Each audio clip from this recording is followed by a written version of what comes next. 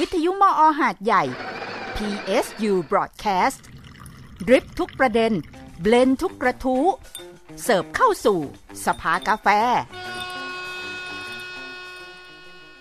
สวัสดีค่ะพบกับรายการสภากาแฟนะคะวันนี้วันอังคารที่25เมษายน2566แทนนรุณาแสงละอองค่ะ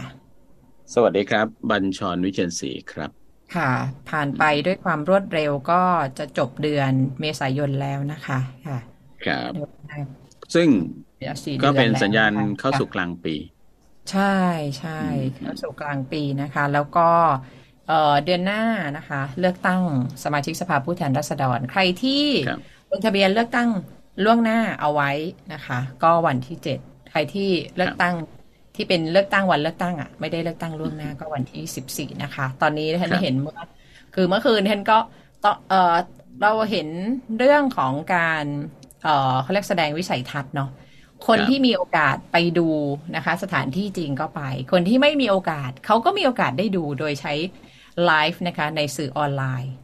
ก็ต้องบอกหลายช่องทางเมื่อคืนท่านก็ดูออนไลน์ผ่าน TikTok อย่างเงี้ยเพราะ TikTok มันก็แบบไลฟ์ได้เนาะบางคนไม่ต้องไปแบบอยู่หน้าเวทีก็ได้ส่วนใครที่อยากจะไปชูป้ายสนับสนุนอยู่ข้างหน้าได้อารมณ์อีกแบบหนึ่งก็ได้นี่นะคะก็ต้องบอกว่าต้องยอมรับว่าคนที่มีเครื่องมือแบบนี้มากกว่าก็มีโอกาสการเข้าถึงที่จะได้ฟังนโยบายของนักการเมืองมากกว่านะใช่ไหมคุณบัญชรนะใช่ใช่แล้วอีกอย่างหนึ่งก็คือจำสสเขตตัวเองให้ได้ให้ดีนะฮะเดี๋ยวจะจำไปผิดเขตนะเพราะว่าการแบ่งเขตนี้บางทีมันก็เห็นจุดที่แบ่งเขตกันแบบสนุกสนานเหมือนกันนะฮะค่ะแล้วก็เราคิดว่าเราอยู่อำเภอนี้เราน่าจะน่าจะอยู่เขตนี้นี่ไม่ใช่นะครับยิ่งของจังหวัดสงขลานี่1อำเภอ2เขตนะก็มีอยู่นะหลายอำเภออยู่ค่ะเอกสารถึงเจ้าบ้านของคุณชรได้รับหรือยังที่ท่านได้รับแล้วครับเอกสารแจ้งเจ้าบ้านนะคะถึงถ้าใครที่ยังไม่ได้หรือไม่อยากจะรอก็เข้าไปใช้แอปพลิเคชันได้ดาวน์โหลดแอปพลิเคชันหรือเข้าไปทางเว็บไซต์ได้นะคะวันนี้สภากาแฟเราคือดิฉันและคุณบัญชรเนี่ยก็เป็นคนรุ่นหัวใจนะคนรุ่นใหม่แต่สังขารเนี่ยอาจจะไม่ใหม่เท่าไหร่แล้วแต่หัวใจเนี่ยอยากเป็นคนรุ่นใหม่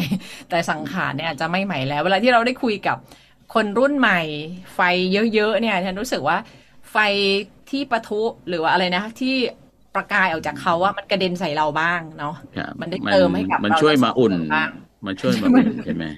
ใช่ค่ะผมเชื้อเปียกด้วยครับฮะผมเชื้อเปียกคุณสุ่มอ่ะเชื้อเปียกก็ดีมันไม่ลุกไงแต่ว่ามันสุ่มอยู่อย่างนั้นอ่ะมันไม่ดับอย่างนั้นไหมคุกรุ่นแล้วถ้าเกิดลุกมากเดี๋ยวมันจะแบบมันเผาตัวเองไปอย่างเงี้ยนะคะวันนี้เราจะคุยกับประธาน YEC สงขลานะคะประจำปีต้องบอกว่าประธาน YEC เนี่ยอยู่ในตำแหน่งคือ2ปีแล้วก็วาระได้2วาระไม่เกิน2วาระติดกันนะคะวันนี้เราคุยกับประธานปัจจุบันของ YEC สงขลาค่ะคุณทัชวรรณวิบูลย์พันธ์ค่ะสวัสดีค่ะสวัสดีครับสวัสดีครับสวัสดีพี่บัญชรสวัสดีพี่รุรัตน์ครับสวัสดีครับได้คุยกันอีกครั้งถ้าแฟนรายการสภากาแฟยังพอจำได้นะครับเราเคยคุยเรื่องธุรกิจเรื่องของ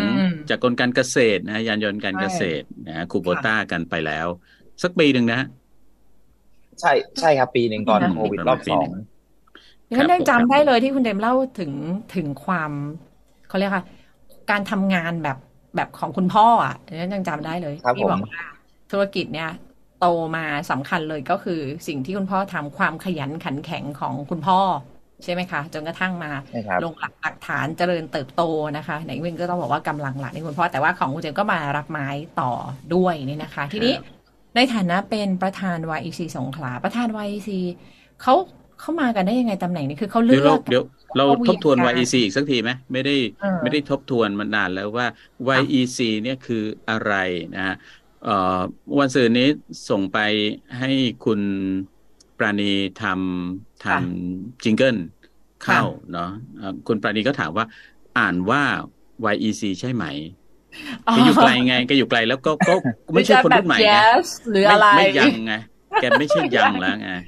แกก็เลยไม่รู้ว่าจะอ่านว่าอะไรดี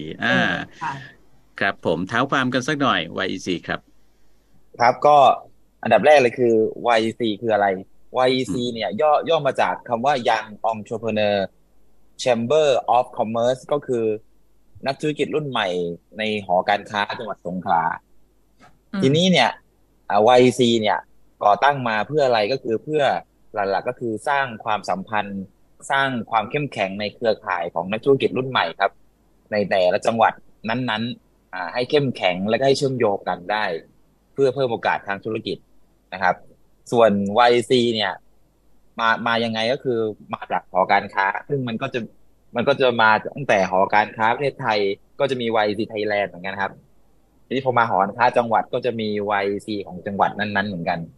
ซึ่งกฎเกณฑ์เนี่ยมันจะอยู่ที่ว่าธุรกิจนั้นเนี่ยเป็นธุรกิจที่จดทะเบียนขึ้นทะเบียนกับพาณิชย์จังหวัดสงขลาด้วยอันนี้คือเงื่อนไขหนึ่งครับผมหมายถึงว่า IC เนี่ยอยู่ในร่มของหอการค้าใช่ครับอ๋อแล้วก็ต้องแล้วมีการจดทะเบียนเป็นทางการด้วยใช่ไหมคะใช่ครับคือหอการค้าเนี่ยมันเป็นองค์กรที่มีกฎหมายรับรองนะครับเป็นภาคเอกชนที่ภาครัฐให้ความเขาเรียกว่าอะไรให้ความสำคัญทีนี้เนี่ยYEC เนี่ยยุคแรกๆเนี่ยเขาตั้งขึ้นมาเพื่อให้ลูกหลานนักธุรกิจในบ้านเมืองเนี่ยให้ได้เป็นกลุ่มเป็นก้อนกันเพื่อจะขึ้นมาในอนาคตเนี่ยขึ้นมาช่วยหอการค้าเป็นเจเนอเรชันอนาคตนะครับค่ะแสดงว่าแล้วมีบ้างไหมคะในสมาชิก YEC ที่อะไรนะคะคุณพ่อคุณแม่อาจจะไม่ได้เป็นสมาชิกหอการค้าแต่ว่าตัวคนนั้นเนี่ยก็มาเป็นสมาชิก YEC เลยเนี่ยมีบ้างไหมคะเยอะครับผมคนหนึ่งคุณพ่อคุณแม่อาจจะไม่ได้ถนัดเรื่องอย่างนี้อะไรเงี้ยครับมันไม่ใช่ทุกคนที่จะสืบทอดทายาทประเภทแบบพ่อแม่อยู่หอการค้าลูกก็มาอยู่ YEC ก่อนอันนี้ไม่ใช่อย่างนั้นทุกคนไม่ใช่มันก็จะมีส่วนหนึ่งครับมันก็มีส่วนหนึ่งแล้วก็มันก็จะมีอีกส่วนหนึ่งที่บางทีแบบบางคนเขาก็รันธุรกิจไปด้วยตัวเองอะไรเงี้ยแต่ของผมคุณพ่อคุณแม่ไม่คือก็มีสังคมของท่านอยู่แล้วด้วยครับก็ยุ่งอยู่แล้วอะไรเงี้ยอีกแบบหนึ่งนะอีกแนวหนึ่งใช่แล้วจะเป็นสังคมผู้ประกอบการกับเซลล์กับอะไรประมาณนี้นะของคุณพ่อผมจะถนัดในสนามกอล์ฟมากกว่าครับซึ่งในวงหอการค้าก็รู้จักกันแหละกับคุณพ่อผมค่ะที่การรวมตัวเป็น YEC เป็นสมาชิก YEC นอกจากแน่นอนการทำธุรกิจมันต้องมีคอนเนคชันการมีคอนเนคชันคือมีประโยชน์อยู่แล้วนอกจากได้คอนเนคชันแล้วเนี่ยประโยชน์คุณค่าของการเป็นสมาชิก YEC อีกเนี่ยมันมีอะไรอย่างอื่นอีกบ้างคะเจมส์ค่ะก็มันมีคำถามเข้ามาเยอะนะครับว่าแล้ว YEC เนี่ยเข้ามาแล้วมันจะเจออะไรมันจะได้อะไรข้อที่หนึ่งก็คือYEC เนี่ยมีทุกจังหวัดนะครับการที่เราเข้ามามีนามสกุล YEC เนี่ยมันก็จะมีสิทธิ์ในการที่ไปเข้าร่วมกิจกรรมของจังหวัดต่างๆได้ด้วยกิจกรรมของส่วนกลางได้ด้วยคือการทำธุรกิจในโลกปัจจุบันเนี้ยคือถ้าเราเป็นพ่อค้าที่ไม่มีเพื่อนเนี่ยมันก็เหมือนงูที่ไม่มีพิษนกที่ไม่มีปีกคือมันจะเดินในคนเดียวโดยที่อยู่ในพื้นที่แคบๆธุรกิจตัวเองเนี่ยมันไม่ทันคนอื่นแล้วชั่วโมงนี้การแข่งขันบางทีมันวัดกันด้วยสายป่านด้วยซ้ำไปในการทำธุรกิจบางทีเราจะไปเปิดตลาดจังหวัดนี้เราไม่มีเพื่อนเลยเราจะทำยังไงดีแต่ถ้าเรามีเพื่อนใน YEC เราจะเอาพื้นที่ตรงนี้มีใครมีพื้นที่ในเมืองบ้างผมจะเปิดสาขาอะไรอย่างเงี้ยครับมันคอนเนคกันง่ายกว่าเยอะเลยค่ะแล้วก็คือเกิดสายสัมพันธ์ในมุมของใช่ในมุมของการพัฒนาความสามารถในการทำธุรกิจแล้วก็ในมุมของการที่เรามาเจอนักธุรกิจรุ่นใกล้ๆกันแชร์ปัญหากันรุ่นที่ว่าเขาผ่านจุดนี้มาได้ยังไงโดยเฉพาะเรื่องของการเป็นสืบทอดทายาทเนี่ยมันจะมีอยู่พอ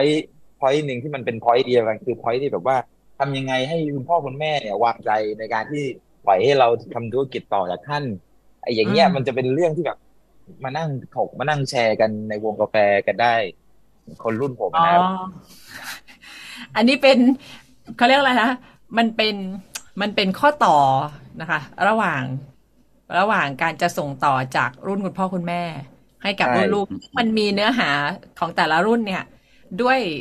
วยความปัจจัยแวดล้อมเนี่ยคิดอะไรกับบริบทเนี่ยมันต่างกันใช่ไหมคะซึ่งทุกคนเนี่ยรุ่นพี่ทุกคนที่ผ่านจุดนี้มาเนี่ยมีประเด็นคอนทราสต์กับคุณพ่อคุณแม่ทุกคนครับ 100% เลยแต่อาจจะประเด็นไม่เหมือนกันแต่มันต้องมีครับเพราะว่ามันไม่มีทางคนละเจเนอเรชันไม่มีทางคิดเหมือนกัน อ๋อพูดอย่างนี้แสดงว่าของคุณเจมส์ก็เจอเหมือนกันใช่ไหมคะค่ะทุกคนเจอหมดเลยครับโอ้กว่าจะให้คุณพ่อเชื่อใจกว่าอะไรเงี้ยโอ้บางทีเขาเห็นเราเป็นเด็กอ่ะอืมอืเขายังไม่มเห็นเราในโหมดที่แบบรับผิดชอบเป็นผู้ใหญ่อะไรเงี้ยอ่าค่ะอืมเราก็ต้องค่ะแสดงอะไรบางอย่างเพื่อให้เขาเห็นอะไรเงี้ยครับค่ะในฐานะเป็นประธาน YEC ปี2566กับ2567 2 ปีเนี่ยนะคะของวาระแรกเนี่ยอะไรบ้างที่เป็นแผนนะคะ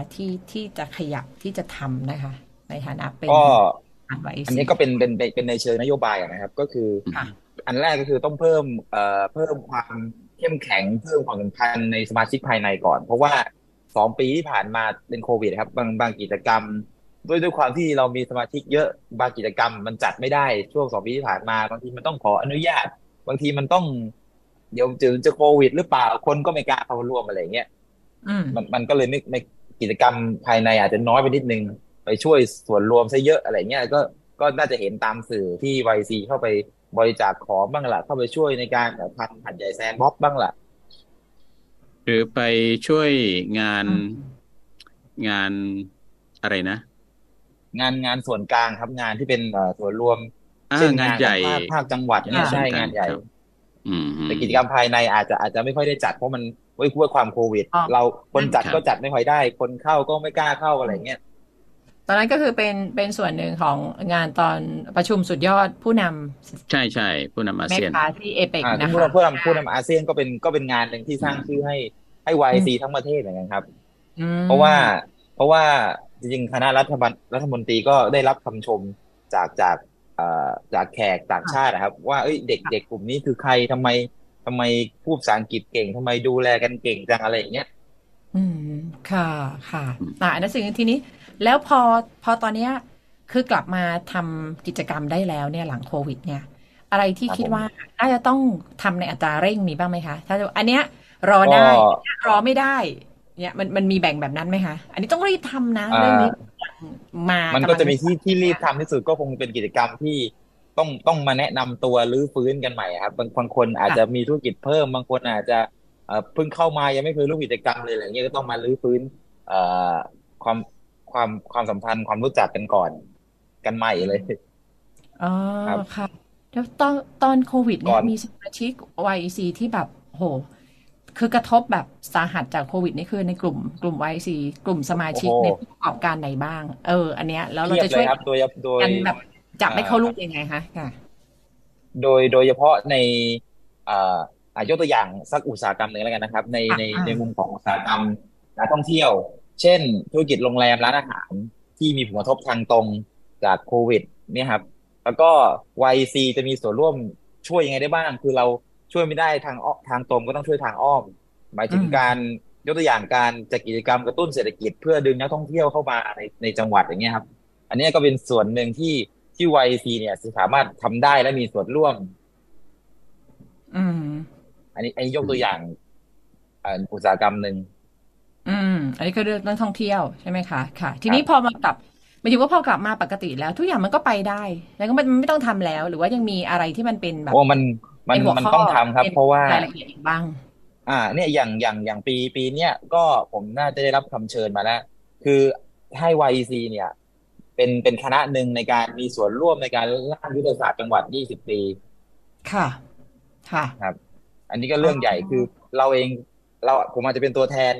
YEC เข้าไปนั่งในคณะกรรมการแต่ว่าที่มาของข้อมูลโครงการธุรกิจต่างๆก็ต้องมาจากสมาชิกก่อนครับก็ต้องเวิร์กช็อปกับสมาชิกมาก่อน อืมอืมค่ะถือว่าแสดงค่ะเป็นองค์กรที่ได้รับการยอมรับในระดับจังหวัดนี้อย่างชัดเจนเลยครับค่ะค่ะเอ๊ะในโจทย์เรื่องในระดับประเทศด้วยอืมพี่ถามนิดนึงว่ามีแนวคิดที่อยากจะไปเสริมแรง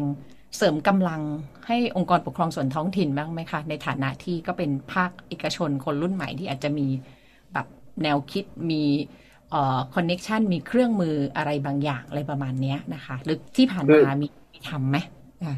มีครับคืออย่างนี้ครับคือเราด้วยความที่เป็นคือเราก็ทุกคนก็ต้องทำธุรกิจของตัวเองด้วยเนาะเราจะไปค่ะทุ่มแบบ100%ก็ไม่ได้แต่เราอาจจะมีเวลาที่เข้าไป นั่งเสนอหรือว่าไปดูกิจกรรมร่วมกับทางหน่วยงานราชการอย่างอบจอย่างเทศบาลเนี่ยครับว่าเอ้ยกิจกรรมนี้YEC ช่วยโปรโมทไหมหรือว่ากิจกรรมนี้หรือว่าผมมีกิจกรรมแบบนี้มาเสนอทางหน่วยงานราชการมีงบประมาณที่จะมาซัพพอร์ตผมไหมอะไรอย่างเงี้ยครับซึ่งที่ผ่านมาก็มีกันเยอะมากค่ะคือที่ถามประเด็นนี้เพราะว่าอันนี้ดันไปเห็นคือช่วงนี้ไปสงขลาไปแถวหาดสมิลาบ่อยเนาะแล้วก็เราเห็นคือภาคเมืองสงขลาเนี่ยแน่นอนเศรษฐกิจอันนึงเนี่ยที่หลักเลยก็คือเรื่องท่องเที่ยวตอนนี้ไม่ว่าจะเป็นหาดใหญ่ไปทางสงขลาหรืออะไรก็แล้วแต่นะคะตอนนี้นักท่องเที่ยวไปหาดสมิลาเนี่ยเยอะมากแล้วก็ต้องยอมรับว่าการท่องเที่ยวเยอะเนี่ยมามากเนี่ยแน่นอนภาคเศรษฐกิจซึ่งนักธุรกิจอื่นๆก็ได้ประโยชน์ที่พักก็ได้ขายอาหารก็ได้ใช่ไหมคะขายของอะไรทุกอย่างก็ได้แต่ว่าเห็นว่าปัญหาอันนึงอ่ะคือเมืองสงขลาซึ่งก็อยู่เป็นเทศบาลนครที่อาจจะมีไม่รู้มีข้อจำกัดเรื่องงบประมาณเรื่องอะไรหรือเปล่าแต่ว่าตอนนี้ไปดูคือหาดสมิลาเนี่ยถูกใช้งานแบบต้องบอกทั้งวันน่ะต้องบอกอย่างเงี้ยนักท่องเที่ยวตั้งแต่เช้าจนถึงค่ำเลยแล้วก็พอท้องถิ่นอาจจะมีข้อจำกัดอะไรบางอย่างเนี่ยแล้วก็อย่างตอนนี้ปัญหาเรื่องขยะคือเรานึกถึงว่าถ้าเรามาทะเลแล้วมันไม่สะอาดอะแล้วค่ะที่มันคือหม้อข้าวของธุรกิจท่องเที่ยวอะถ้าสมมติว่าท้องถิ่นมีข้อจำกัดอย่างเงี้ยมันเป็นไปได้ไหมที่ภาคธุรกิจจะไปช่วยคิดช่วยหาทางออกอย่างเงี้ยนะคะว่าในเมื่อพอหาดเนี่ยคนนักท่องเที่ยวมาเยอะแล้วก็ใช้งานกัน24ชั่วโมงแบบเนี้ยแล้วมันมีปัญหาที่ต้องจัดการอะถ้าเทศบาลอาจจะคิดไม่ออกคนเดียวเนี่ยมันไป brainstorm กันได้ไหมว่าแล้วจะทำยังไง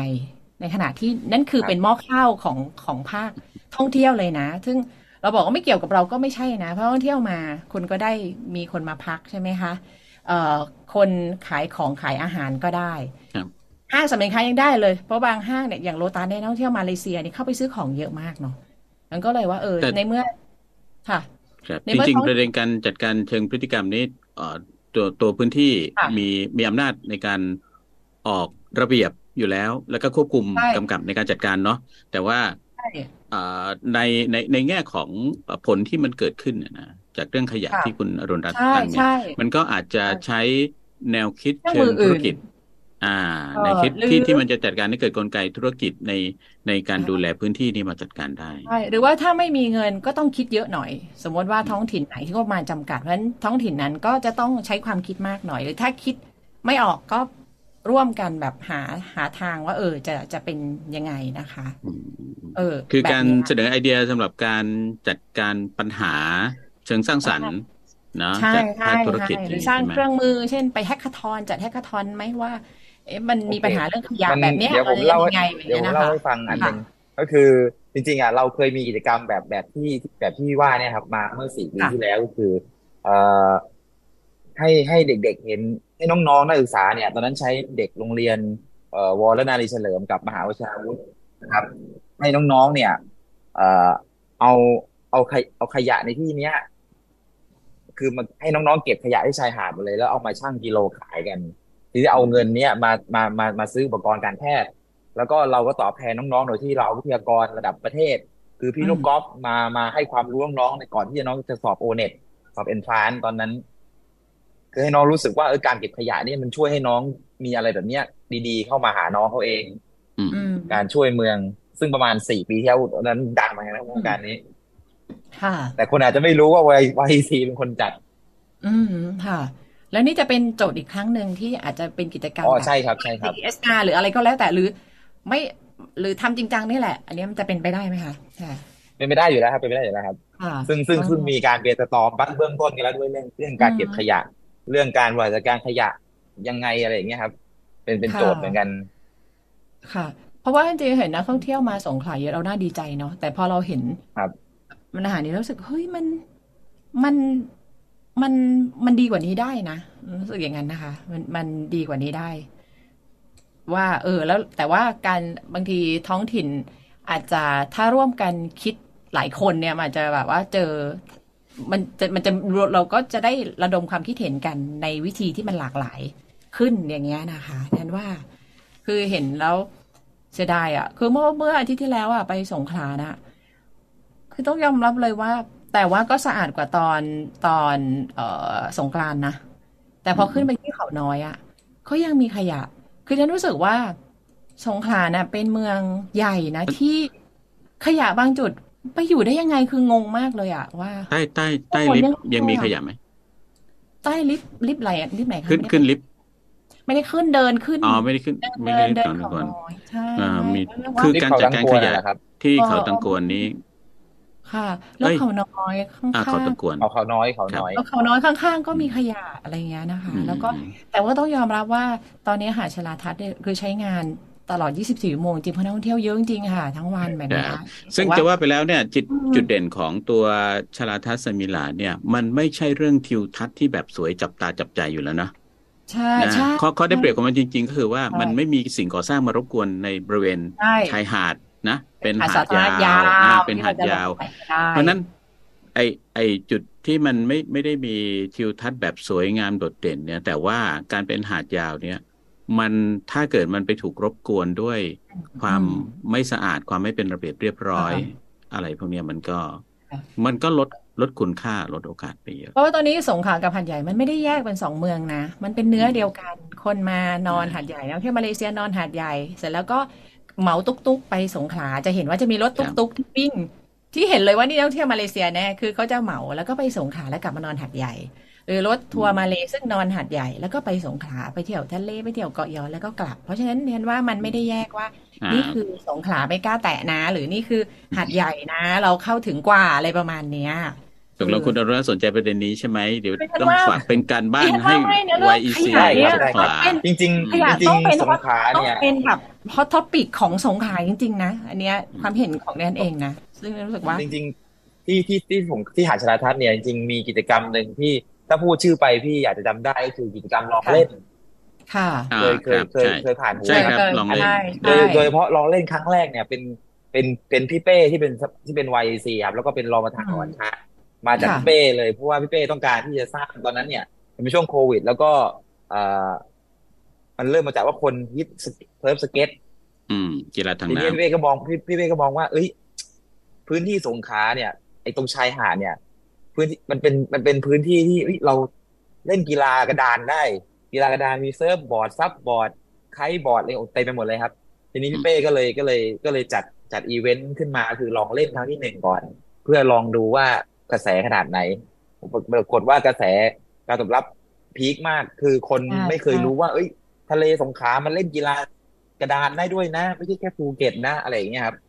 จนทำให้มันจัดครั้งที่2ก็ใหญ่กว่าเดิมเพราะว่ามีกระทรวงท่องเที่ยวมาซัพพอร์ตนั่นแสดงว่าหาดของสงขลานั่นคือทำเลทองใช่ไหมคะที่เราควรต้องบริหารจัดการให้ดีและรักษาเอาไว้ให้ดีเนี่ยค่ะว่าถ้ามาคือเราไม่ได้สวยเนียบเหมือนอันดามันน้ำกับคือต้องยอมรับทรายไม่ได้เป็นแปลงนะแต่ว่าเรามีพื้นที่สาธารณะที่ยาวเพราะฉะนั้นขยะถ้ามันจัดการไม่ได้อะวันหนึ่งมันเหมือนกับเราทุบหม้อข้าวตัวเองอะต้องบอกอย่างนั้นนะคะในแหล่งรู้สึกดิฉันน่ารู้สึกว่าสงขลาต้องเอาเรื่องขยะเนี่ยเป็นเรื่องที่แบบอันดับต้นๆที่คุณจะต้องจัดการให้มันดีกว่านี้เพราะนั้นหาดใหญ่ก็ไม่แพ้กันหรอกครับใช่ไหมใช่หาดใหญ่ก็ไม่แพ้กันเลยโอ้แล้วท่านแบบเรื่องขยะบอกได้เลยว่าคือท่านก็อยู่สงขลามานานบอกว่าเป็นคนสงขลาก็ได้แต่อยู่สงขลาไม่ใช่เมืองสะอาดนะคือคุณไปดูได้เลยว่าระหว่างถนนสงขลาหาดใหญ่สายเก่าอ่ะข้างๆทำไมถึงมีขยะแบบแทรกอยู่ในแบบอันนั้นเป็นโครงการถนนสีขาวมันประหลาดอ่ะขาวด้วยถุงพลาสติกกับโฟมแล้วงงว่ามาจากไหนขยะนี่แบบมาจากไหนอะไรเงี้ยคือถ้าคิดไม่ออกนะคะไปดูงานที่กรุงเทพมหานครว่า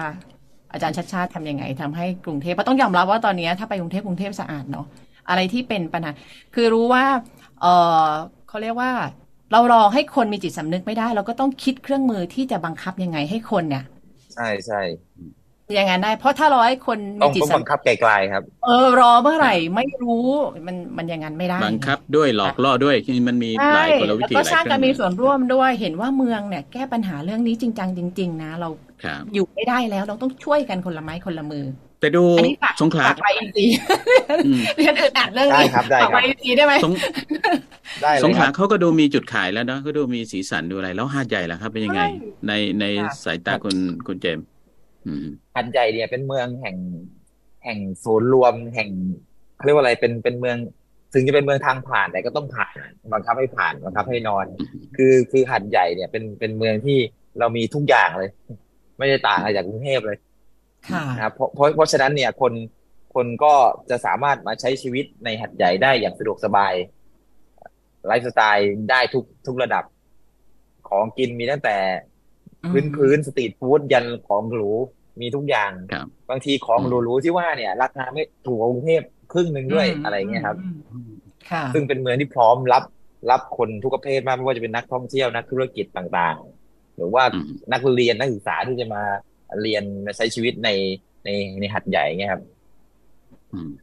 แค่เราพัฒนาเรื่องพวกนี้ให้โอเคก็พอเรื่องสาธารณูปโภคเรื่องขยะเนี่ยที่ว่า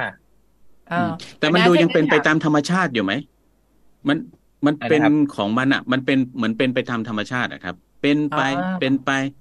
ไม่ได้มีการออกแบบอะไรอ่ะหาดใหญ่อ่ะทุกวันนี้เนี่ยเหมือนกับมันเป็นไปตามธรรมชาติของมันไปเรื่อยๆมันมีแนวทางหรือว่ามีอะไรที่จะทำให้มันออกแบบผมนึกถึงคำว่าออกแบบเนาะออกแบบให้มีแนวทางการพัฒนาครับผมจริงๆเรื่องที่ระดับจังหวัดแล้วก็ระดับประเทศที่เขาให้ความสนใจแล้วก็หอการค้าเองก็เอามาเป็นพันธกิจด้วยก็คือเรื่องของ Smart City ซึ่งเมืองที่น่าอยู่เนี่ยคือไม่ใช่แค่ทุกอย่างสะอาดแต่ทุกอย่างต้องสมาร์ทด้วยระบบทุกอย่างระบบสาธารณูปโภคระบบการเก็บฐานข้อมูลของเมืองระบบการใช้ชีวิตอย่างเงี้ยครับระบบยิ่ง BCG metric ที่จะเข้ามาเนี่ยเรื่องของคาร์บอนเครดิตอย่างเงี้ยครับก็ก่อนที่ภาครัฐจะมีกฎหมายมาบังคับใช้เนี่ยเราก็อาจจะหอการค้าเองเนี่ยอาจจะต้องเป็นตัวเริ่มก่อนด้วยซ้ำไปในเรื่องของ BCG metric ของอะไรที่สามารถก่อให้เกิดคาร์บอนอะไรเงี้ยครับเราจะบริหารจัดการยังไงแล้วผลประโยชน์จากการที่บริหารของพวกนี้ออกไปเนี่ยมันจะมีผลดีอะไรกับธุรกิจอันนี้ครับก็เป็นหน้าที่เราในการผลักดันด้วยค่ะมันคุณใจในฐานะเป็นประธาน YC เนี่ยถ้าพูดถึงความรู้สึกของตัวเองล้วนๆเลยเนี่ยเห็นว่าหาดใหญ่อะไรที่อยากเห็นในหาดใหญ่บ้างค่ะอะไรที่อยากเห็นในหาดใหญ่ก็มองด้วยสายตาคนรุ่นใหม่เนี่ยรู้สึกว่าอยากให้มันมีสิ่งนี้อยากเห็นพื้นที่สาธารณะที่มีการมีส่วนร่วมของคนหลายๆคนนะครับซึ่งสมัยเนี้ยคือบางทีมันก็บางทีเป็นพื้นที่สาธารณะเนี่ยบางทีเด็กๆก็ไม่กล้ามาใช้บางทีผู้ใหญ่ก็ไม่กล้ามาใช้ร่วมกับเด็กอะไรที่บางทีพื้นที่ก็ไม่ได้รับการดูแลต้นไม้ก็ไม่กล้าใช้อะไรอย่างเงี้ยครับเป็นพื้นที่ที่ไม่มีใครดูแลอะไรเงี้ยซึ่งพื้นที่ในหาดใหญ่ที่เป็นพื้นที่สาธารณะแล้วสามารถใช้สอยประโยชน์ได้เนี่ยมันเยอะมากค่ะเป็นพื้นที่สาธารณะที่มันเหมือนกับไม่ได้เป็นพัฒนาให้มันเป็นพื้นที่สาธารณะที่มีการใช้ประโยชน์ของคนหลายวัยโดยแท้จริงใช่ค่ะแล้วก็เรื่องน้ำเสียครับน้ำเสียคือผมมองว่าไอ้คลองเตยที่มันต่อจากคลองหงมาในเมืองครับคือคลองเนี่ยมันเหมือนจริงๆถ้าจะทำให้มันเป็นเอกลักษณ์ของเมืองก็ทำได้คือน้ำต้องสะอาดก่อนถ้าพี่เห็นโปรเจกต์ที่กรุงเทพที่คลององอ่างเนี่ยเราสามารถพัฒนาไอ้คลองเนี่ยให้เป็นเปรียบเสมือนคลององอ่างที่กรุงเทพได้เลยทีนี้ถ้าคลองสะอาดเนี่ยมันก็จะเริ่มมีคนมาอยู่ใกล้คลองกิจกรรมที่เกิดขึ้นมันก็จะมีกิจกรรมการค้าขายหรือว่าอะไรขึ้นมามันทำให้มีมูลค่าในการลงทุนทีเนี้ยมันก็เป็นการกระตุ้นเศรษฐกิจการกระตุ้นการท่องเที่ยวอีกค่ะจริงพอพูดถึงพื้นที่สาธารณะอย่างหาดใหญ่เรามีสวนสาธารณะเทศบาลนครหาดใหญ่เนี่ยเห็นว่าเป็นสวนสาธารณะที่แบบมัน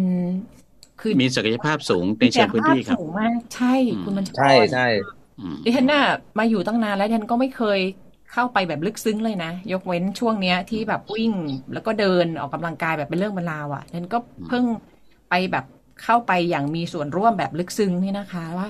เรามีพื้นที่ที่แบบเป็นที่ราบเป็นเขาควรเป็นความชันแล้วก็ขึ้นไปก็มีนะคะมีสิ่งสักการะอะไรที่เป็นแรงดึงดูดเส้นทางเดินที่ผ่านป่าเนี่ยแล้วก็มันเหมือนกับคือเป็นพื้นที่ป่าใกล้เมืองใกล้เมืองมากๆที่ราบก็มีออกกำลังกายก็แบบยาว แล้วก็ระยะอะไรทุกอย่างคือพอดิฉันถ่ายรูปตอนลง Facebook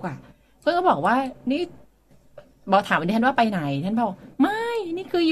ยู่เมืองหาดใหญ่เขาบอกฮะจริงเหรอนี่ภาพแบบเป็นป่าว่าใช่นี่คือป่าที่อยู่ใกล้เมืองหาดใหญ่ที่เป็นสวนสาธารณะของเราเห็นไหมแล้วแต่ว่าพอดูแล้วปริมาณของคนที่ใช้ฉันว่ามันยังน้อยไปเนาะนอกจากว่านักท่องเที่ยวไปเนี่ยแต่ว่าการใช้การไปใช้พื้นที่เพื่อทำกิจกรรมของแต่ละวัยเนี่ยมันอาจจะเห็นว่ายังน้อยไปหรือพื้นที่ยังคิดน้อยไปใช้ประโยชน์ไม่ได้อย่างควรจะเป็นอย่างแรกต้องยอมรับว่ามันยังไกลเมืองอยู่มันคงยังไกลเมืองอยู่นะครับอันนี้ผมว่าเชื่อว่าก็ต้องยอมรับเนาะแต่ว่าในอนาคตเนี่ย10 ปีข้างหน้านี้ยังไงมันก็ต้องแบบใกล้เมืองมากกว่านี้แหละเพราะเมืองขยายเข้าไปหาแต่ว่าเซ็นทรัลเมื่อก่อนไกลเมืองไหมตอนไม่มีเซ็นทรัลก็ไกลตอนมีเซ็นทรัลไกลไหมตอนมีเซ็นทรัลไกลไหมก็ยังไกลอยู่นะคือผมว่าเซ็นทรัลเนี่ยมันเป็นปัจจัยอย่างนี้ครับก็คือว่าพอมีห้างใหญ่ไปสร้างอยู่ตรงนั้นตัวโรงแรมที่รับนักท่องเที่ยวเนี่ยมันก็ได้รับอานิสงส์จากการสร้างห้างใหญ่ใช่ไหมซึ่งก่อนหน้านั้นมันก็ยังไม่ขนาดนี้พอได้รับอานิสงส์จากการสร้างห้างใหญ่เนี่ยมันก็แปลว่าตัวนักท่องเที่ยวเนี่ยมันก็ไปตรงพักอยู่ตรงนั้นเพิ่มขึ้นไงคือมันมีบางอย่างมันรองรับอยู่แล้วด้วยส่วนหนึ่งอันนั้นถูกเพราะว่าที่นั่นก็จะมีรถ2 แถวผ่านหลายสายใช่ไหมคะแต่ว่าสายที่ไปสวนสาธารณะมีแต่รถสีขาวกับสีแดง88หรือเท่าไหร่เนี่ยแหละแล้วตอนนี้ก็ไม่มีแล้วสีขาวก็แบบน้อยมากแต่ว่าที่ถามว่าเมื่อก่อนเซ็นทรัลนี่คือใกล้กับแยกคลองหวาดโซนนั้นตอนที่มีเซ็นทรัลคนรู้สึกเรียกมอเตอร์ไซค์ก็ยังไม่ไปไกลมากแต่ว่าเดี๋ยวนี้พอไปเซ็นทรัลสมมติคนอยู่สถานีรถไฟความรู้สึกคนเนี่ยจะรู้สึกว่าไม่ไกลเท่าเดิมเพราะอะไรเพราะไปเซ็นทรัลเพราะมีอะไรที่จุดหมายปลายทางเช่นว่าสวนสาธารณะก็เหมือนกันถ้าคุณมีอะไรเขารู้สึกว่าคุ้มค่าที่จะไปความไกลมันจะลดลงแต่ก็แน่นอนมันต้องมีขนส่งมวลชนเพื่อจะอำนวยความสะดวกนี่คุณอรุณรัตน์นี่คุยกับคุณเจมส์ให้เป็นนายกอบจเลยนะนี่เดี๋ยวจริงมีโปรเจกต์ในการที่ถ้าพี่ขับรถผ่านหน้าสนามกอล์ฟพอหงครับจะมีโปรเจกต์นึงซึ่งเป็นสมาชิกใน YC เหมือนกันรู้จักโปรเจกต์หาดใหญ่วิลเลจไหมครับรู้จักครับเห็นแล้วตอนนี้ใครก็รู้จักแล้วครับหาดใหญ่วิลเลจเนี่ยจะเป็นแมกเนตใหม่ที่ทำให้คนหรือนักท่องเที่ยวเนี่ยเมืองเทมาทางนี้ด้วยส่วนหนึ่งเพราะเส้นนวลแก้วเนี่ยตอนแรกก็เป็นแก้ทางหลบไฟจราจรก็ทางเลี่ยงเมืองตอนเนี้ยถ้าไปนวลแก้วตอนเย็นเนี่ยโอ้โหเครียดเลยติดรถติดใช่เป็นทางเลี่ยงเมืองที่ไม่ควรไปเลยตอนนี้นวลแก้วนี่ไงคือสิ่งที่ทำให้สวนสาธารณะนี้มันใกล้เมืองเข้ามาหน่อยนึงเพราะเมืองมันขยายเข้าไปหาเมื่อก่อนตรงนั้นไกลไหมไกลพอตอนนี้มีอะไรขึ้นมาไกลไหมตอนนี้มันใกล้มากเลยไกลเท่าเดิมแล้วมันใกล้ค่ะแต่จริงๆนะครับเรื่องสวนสาธารณะเนี่ยแม้แต่เทศบาลเองก็เคยทดลองทำในสิ่งที่ดูมันทำให้คึกคักมีชีวิตชีวาขึ้นได้แต่ว่ามันก็เป็นมุมมองแล้วก็กรอบการทำงานได้ในกรอบของราชการไงนะอย่างเช่นทำชีวสุขนะก็แบบสายเนิบสายสุขภาพอะไรเนี้ยก็สนใจเป็นที่รู้จักของคนสายนี้เลยถือว่าตรงกลุ่มตรงเป้านะเช่น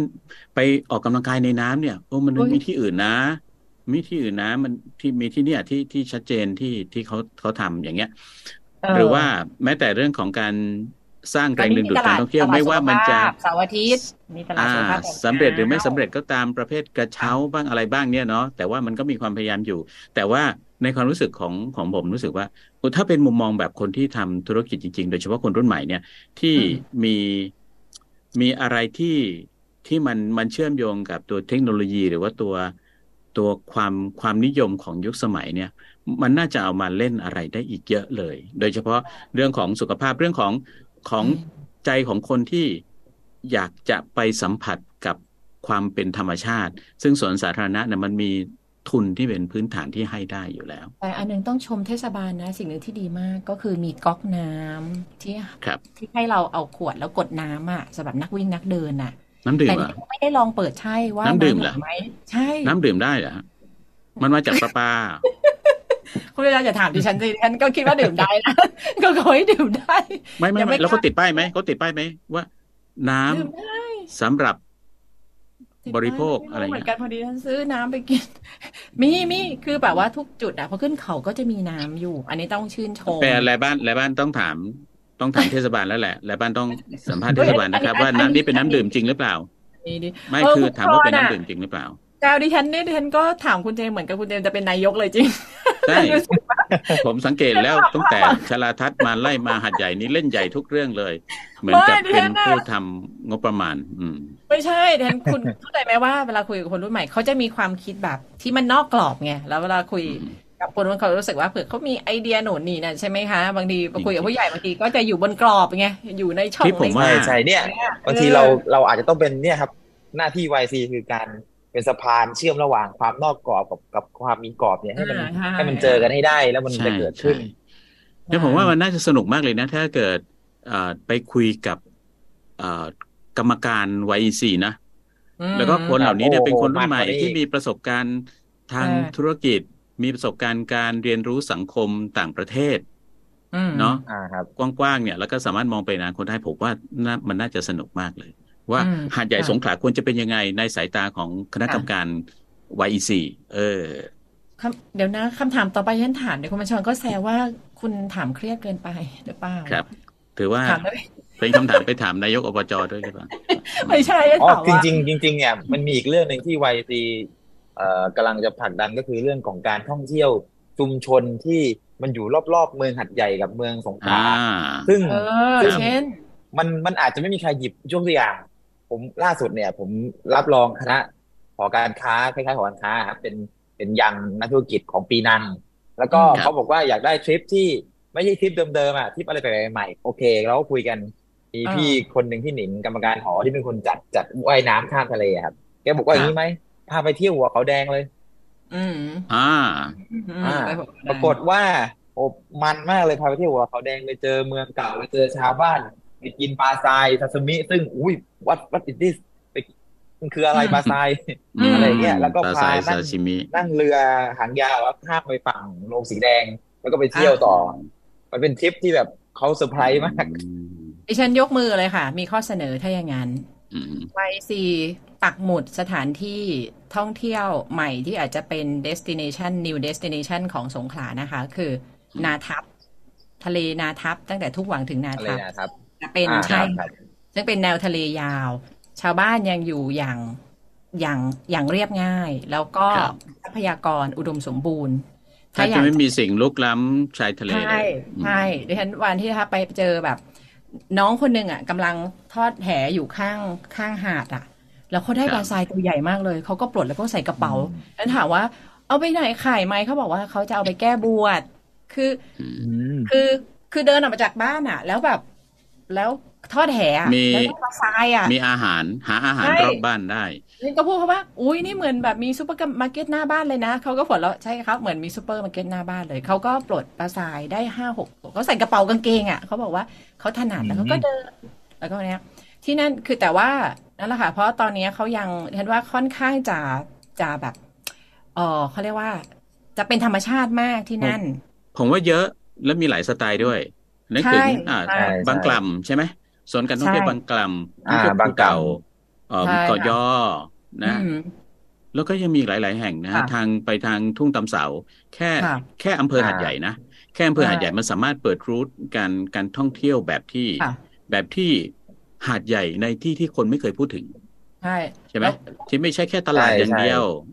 คือแต่ไม่ใช่ปฏิเสธเมืองไงเพราะว่าในที่สุดแล้วศูนย์กลางก็อยู่ที่เมืองอยู่ดีทุกคนจะไปเที่ยวที่ไหนก็กลับมานอนในเมืองอยู่ดีอย่างเงี้ยมันก็ได้ประโยชน์นั้นเลยถ้าอยากจะไปทะเลเพราะตอนนี้แถวนาทับเริ่มเป็นที่รู้จักละคนที่แบบอาจจะหนีความคับคั่งของชลาทานเนี่ยก็จะไปแถวนาทับมีรีสอร์ทที่ค่อนข้างเป็นธรรมชาติดูแลหน้าบ้านกันอย่างดีอาหารทะเลไม่แพงชายหาดยาววิถีชีวิตกินโรงงานไปถึงไหมกินโรงงานไม่ถึงนะคะไม่ถึงเพียงแต่ว่าอยากให้เป็นท่องเที่ยวที่ชุมชนได้ประโยชน์เป็นท่องเที่ยวที่เป็นแบบธรรมชาติที่ซึ่งมันควรต้องออกแบบในพื้นที่ใช่ออกแบบใช่ไหมฮะซึ่งมันควรต้องออกแบบคือความนอกจากออกแบบเนี่ยต้องไปสร้างกระแสครับคือเวลาอย่างผมยกตัวอย่างเรื่องกีฬากระดานคือมันไม่มีกระแสอะไรหรอกแต่เราแค่สร้างกระแสว่าเฮ้ยตรงนี้มันทำอย่างนี้ด้วยว่าตรงนี้มันมีไอ้อย่างนี้ด้วยว่าตรงนี้มันเล่นได้นี่หว่า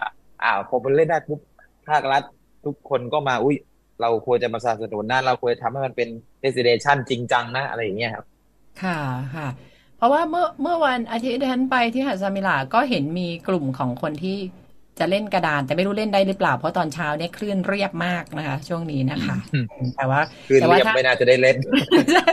แต่ว่าถ้าช่วงไหนที่คลื่นแรงกิจกรรมทางทะเลเที่ยวอย่างอื่นไม่ได้ไงก็คนที่มาเล่นเซิร์ฟก็มาเล่นไงใช่ไหมคะก็จะเป็นได้ไกลอีกกลุ่มหนึ่งแบบนี้นะคะค่ะนั่นแหละคือฟังดูเหมือนจะน้ำเรียบมันจะมีกลุ่มซับบอร์ดที่เขาพายซับครับแล้วก็เขาจะตั้งแคมปิ้งด้วยใช่ถูกกลุ่มนี้จะมีเสน่ห์นิดนึงแคมปิ้งใช่เห็นเหมือนกันนี้ถ้าเกิดได้ทะเลเรียบน้ำใสแล้วชอบเกรดกราดใช่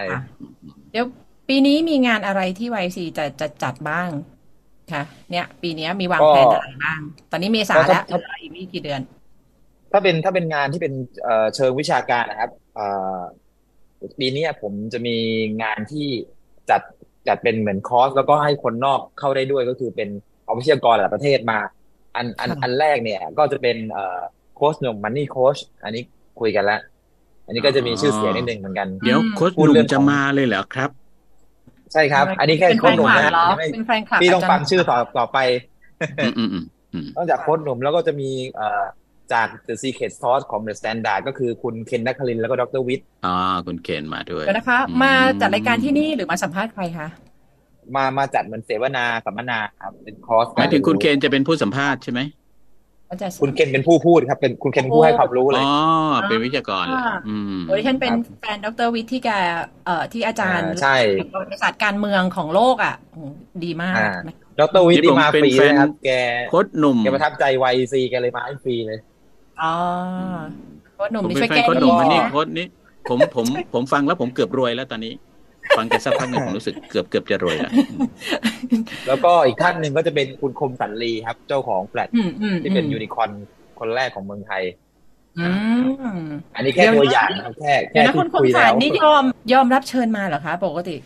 จะใช้แบบโลโปรไฟล์มากนะไม่ค่อยออกงานใช่แต่ผมก็จะเอาตารางแกเป็นหลักเอาที่แกว่างเป็นหลักค่ะหมายถึงแล้วคนอื่นมีอีกไหมคะหรือว่ามีที่จะดีลอีกครับแต่ว่ายังไม่ชัวร์เลยไม่บอกดีกว่าถ้างั้นเสนอสักคนได้ไหมคะได้ครับที่ฉันจำชื่อไม่ได้แต่ว่าเคยไปฟังซึ่งได้ประโยชน์มากเลยเป็นคนที่จัดแล้วก็ไปเขาเรียกว่าไปรีแบรนดิ้งงานบุพชาติของเชียงใหม่คือต้องบอกว่างานบุพชาติเชียงใหม่จะเป็นงานแนวอนุรักษ์ใช่ไหมคะแล้วทีนี้โจทย์ก็คือสำคัญว่าส่วนคนไปงานบุพชาติคือคนแก่ไปซื้อต้นไม้แล้วกลับแต่เขาต้องการที่จะทำให้งานบุพชาติเป็นมันทันสมัยขึ้นที่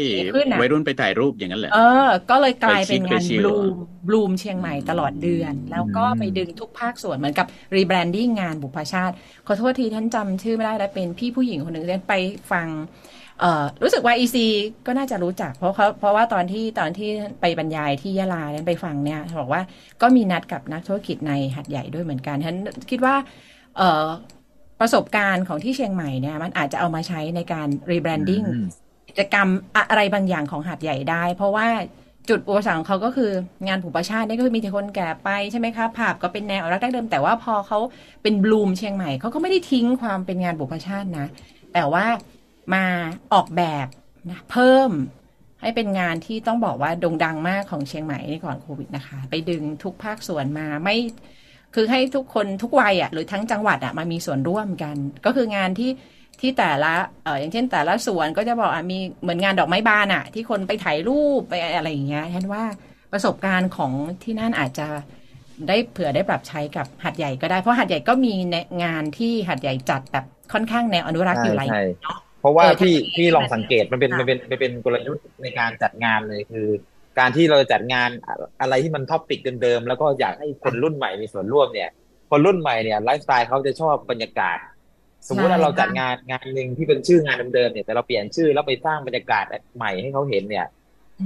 พี่ลองสังเกตงานที่เป็นงานวัยรุ่นหัดใหญ่ไซส์วอล์กอะไรเงี้ยทุกงานบรรยากาศไวฟ์ของงานครับมันจะดูคลาสมันจะดูอาร์ตมันจะดูอะไรเป็นอะไรซึ่งมันเป็นการมันต้องใส่ดีเทลในการคิดการตกแต่งงานด้วย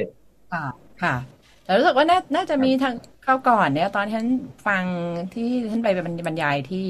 ยะลาก็บอกว่ามีนัดคุยกับทาง YEC อยู่นะก็ลองฉันจำชื่อไม่ได้ละนะคะแต่รู้สึกว่าโอ้การเป็นผู้ประสาน10 ทิศอ่ะคือประสานกับคนทุกรุ่นน่ะแล้วก็ออกแบบงานใหม่จนกลายเป็นงานที่โด่งดังเนี่ยเผื่อเราอาจจะได้ประสบการณ์ที่เอามาปรับใช้ได้ประมาณนี้นะคะขอแถมสักเรื่องได้ไหมเรื่องอะไรคะแค่นี้คุณเจมก็รับไม่ไหวแล้วนะคะคุณผู้ชมใช่เนี่ยผมเต็มกระดาษเลยฮะนี่เรามาถามนโยบายคณะไม่ใช่เราบอกกันใช่YEC กับการมองว่าหาดใหญ่หรือสงขลาจะเป็นเมืองสร้างสรรค์ด้านอาหารเนี่ยมองยังไงบ้างใช่นี่คือผมว่ามันเป็นเทรนด์คนที่จะทำให้มันเกิดได้นี่ผมว่าต้องเป็นคนรุ่นนี้เลยนะรุ่นถัดไปเลยนะหรือจะดึงมิชลินสตาร์มาให้ดาวที่นี่บ้างไหม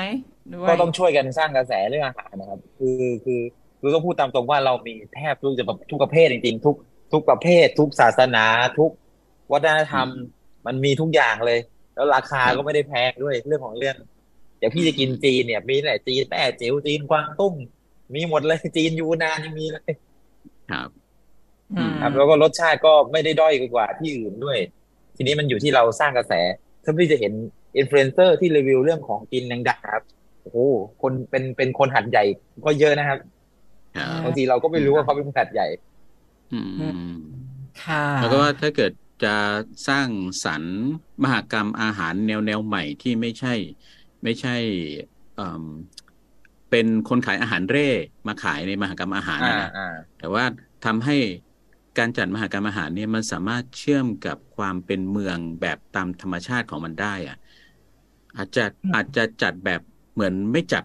แต่มันจัดอยู่ในตัวอะไรเงี้ยประมาณจัดเหมือนไม่จัดแต่มันจัดอยู่ในตัวนี่ฟังดูเห็นไหมมันฟังดูเซนใช่ไหม ก็คือเจ้าของร้านก็ไม่ต้องออกมาจากร้านตัวเองก็ขายอยู่ที่ร้านตัวเองแต่ทำยังไงให้มันเกิดบรรยากาศความเป็นมหกรรมอาหารได้ท่ามกลางความเป็นปกติของที่นั่นเพราะปกติที่เราอาจจะไม่ใช่ปกติของคนที่มาเห็นเราใช่ไหมฮะ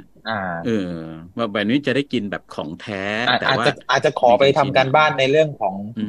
เมื่อกี้กิจกรรมหนึ่งเมื่อกี้ยังไม่ได้พูดทีก็คือเดือนกันยาเนี่ยของทุกปีหอการค้าก็จะมีโปรเจกต์ชื่อว่าหาดใหญ่ฮาร์ดเซลนะครับทีนี้ที่หาดใหญ่ฮาร์ดเซลของแต่ละปีเนี่ยท็อปปิกในการสื่อสารทำตลาดเนี่ยก็จะไม่เหมือนกันจะมีปีหนึ่งที่เราคิดคอนเซ็ปต์ของหาดใหญ่ฮาร์ดเซลเนี่ยชื่อว่าทัวร์ตัวแตก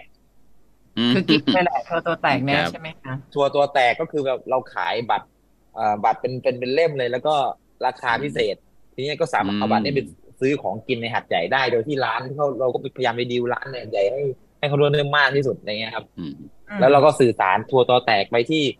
YT จังหวัดอื่นไปที่จังหวัดอื่นไปที่ชาวมาเลซึ่งปีนั้นเนี่ยYT จังหวัดอื่นบินมาเที่ยวหาดใหญ่เนี่ยเต็มเลยห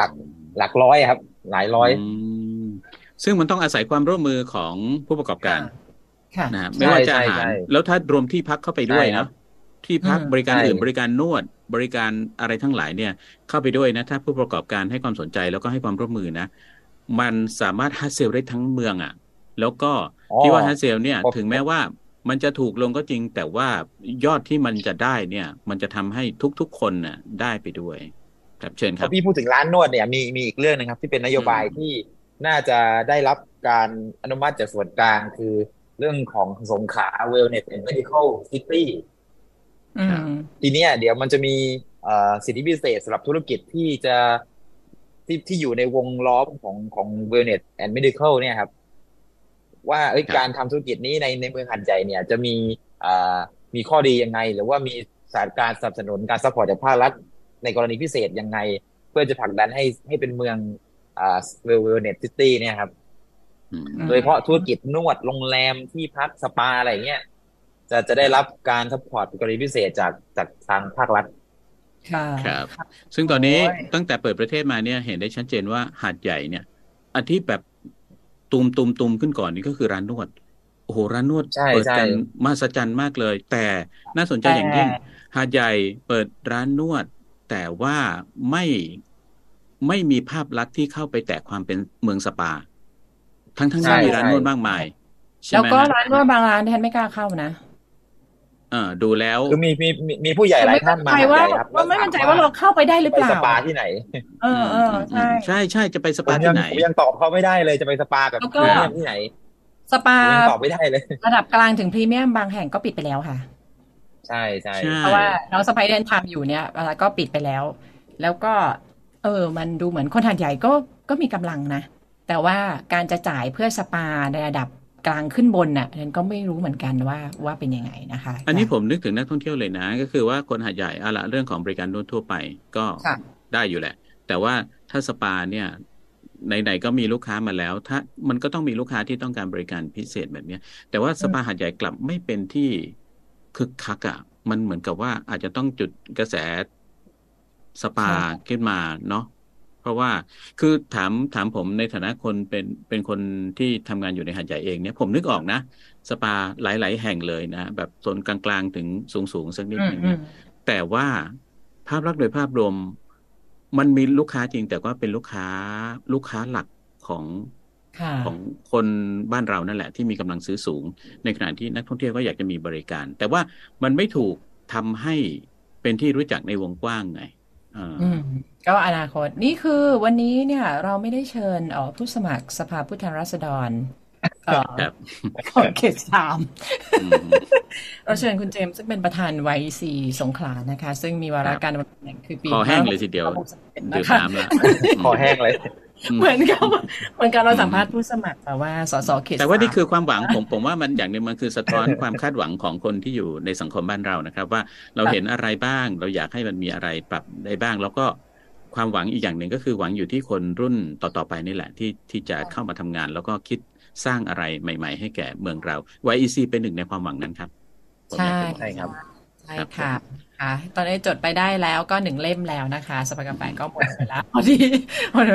ดีนะคะติดตามข่าว YEC ได้ที่ไหนบ้างคะมีเพจ YEC ครับก็ตอนนี้ก็ช่องทางหลักก็จะเป็นเพจ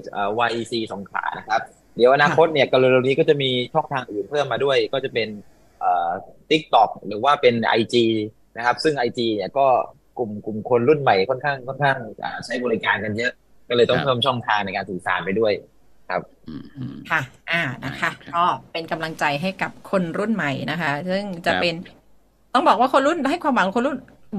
เราหวังกับคนรุ่นใหม่แต่ไม่ได้แปลว่าคนรุ่นไม่ใหม่แล้วเนี่ยจะอยู่เฉยๆนะคะนั่นคือเพราะว่าความเป็นเมืองมันต้องอาศัยการร่วมมือกันของคนทุกรุ่นนะคะเพื่อจะขยับด้วยกันขยับขับเคลื่อนไปข้างหน้านะคะวันนี้คุยเรื่องทิศทาง YEC สงขลาปี 66-67 นะครับขอบคุณท่านประธาน YEC คนล่าสุดไม่เอี่ยมเลยคุณทัชพลวิบูลย์พันธ์ที่มาคุยกันในวันนี้นะครับผมกับคุณอรุณรัตน์ลาแล้วสวัสดีครับสวัสดีพี่บัญชรสวัสดีพี่รุ่นรักครับขอบคุณมากนะครับวิทยุมอ.หาดใหญ่ PSU Broadcast ดริปทุกประเด็นเบลนทุกกระทู้เสิร์ฟเข้าสู่สภากาแฟ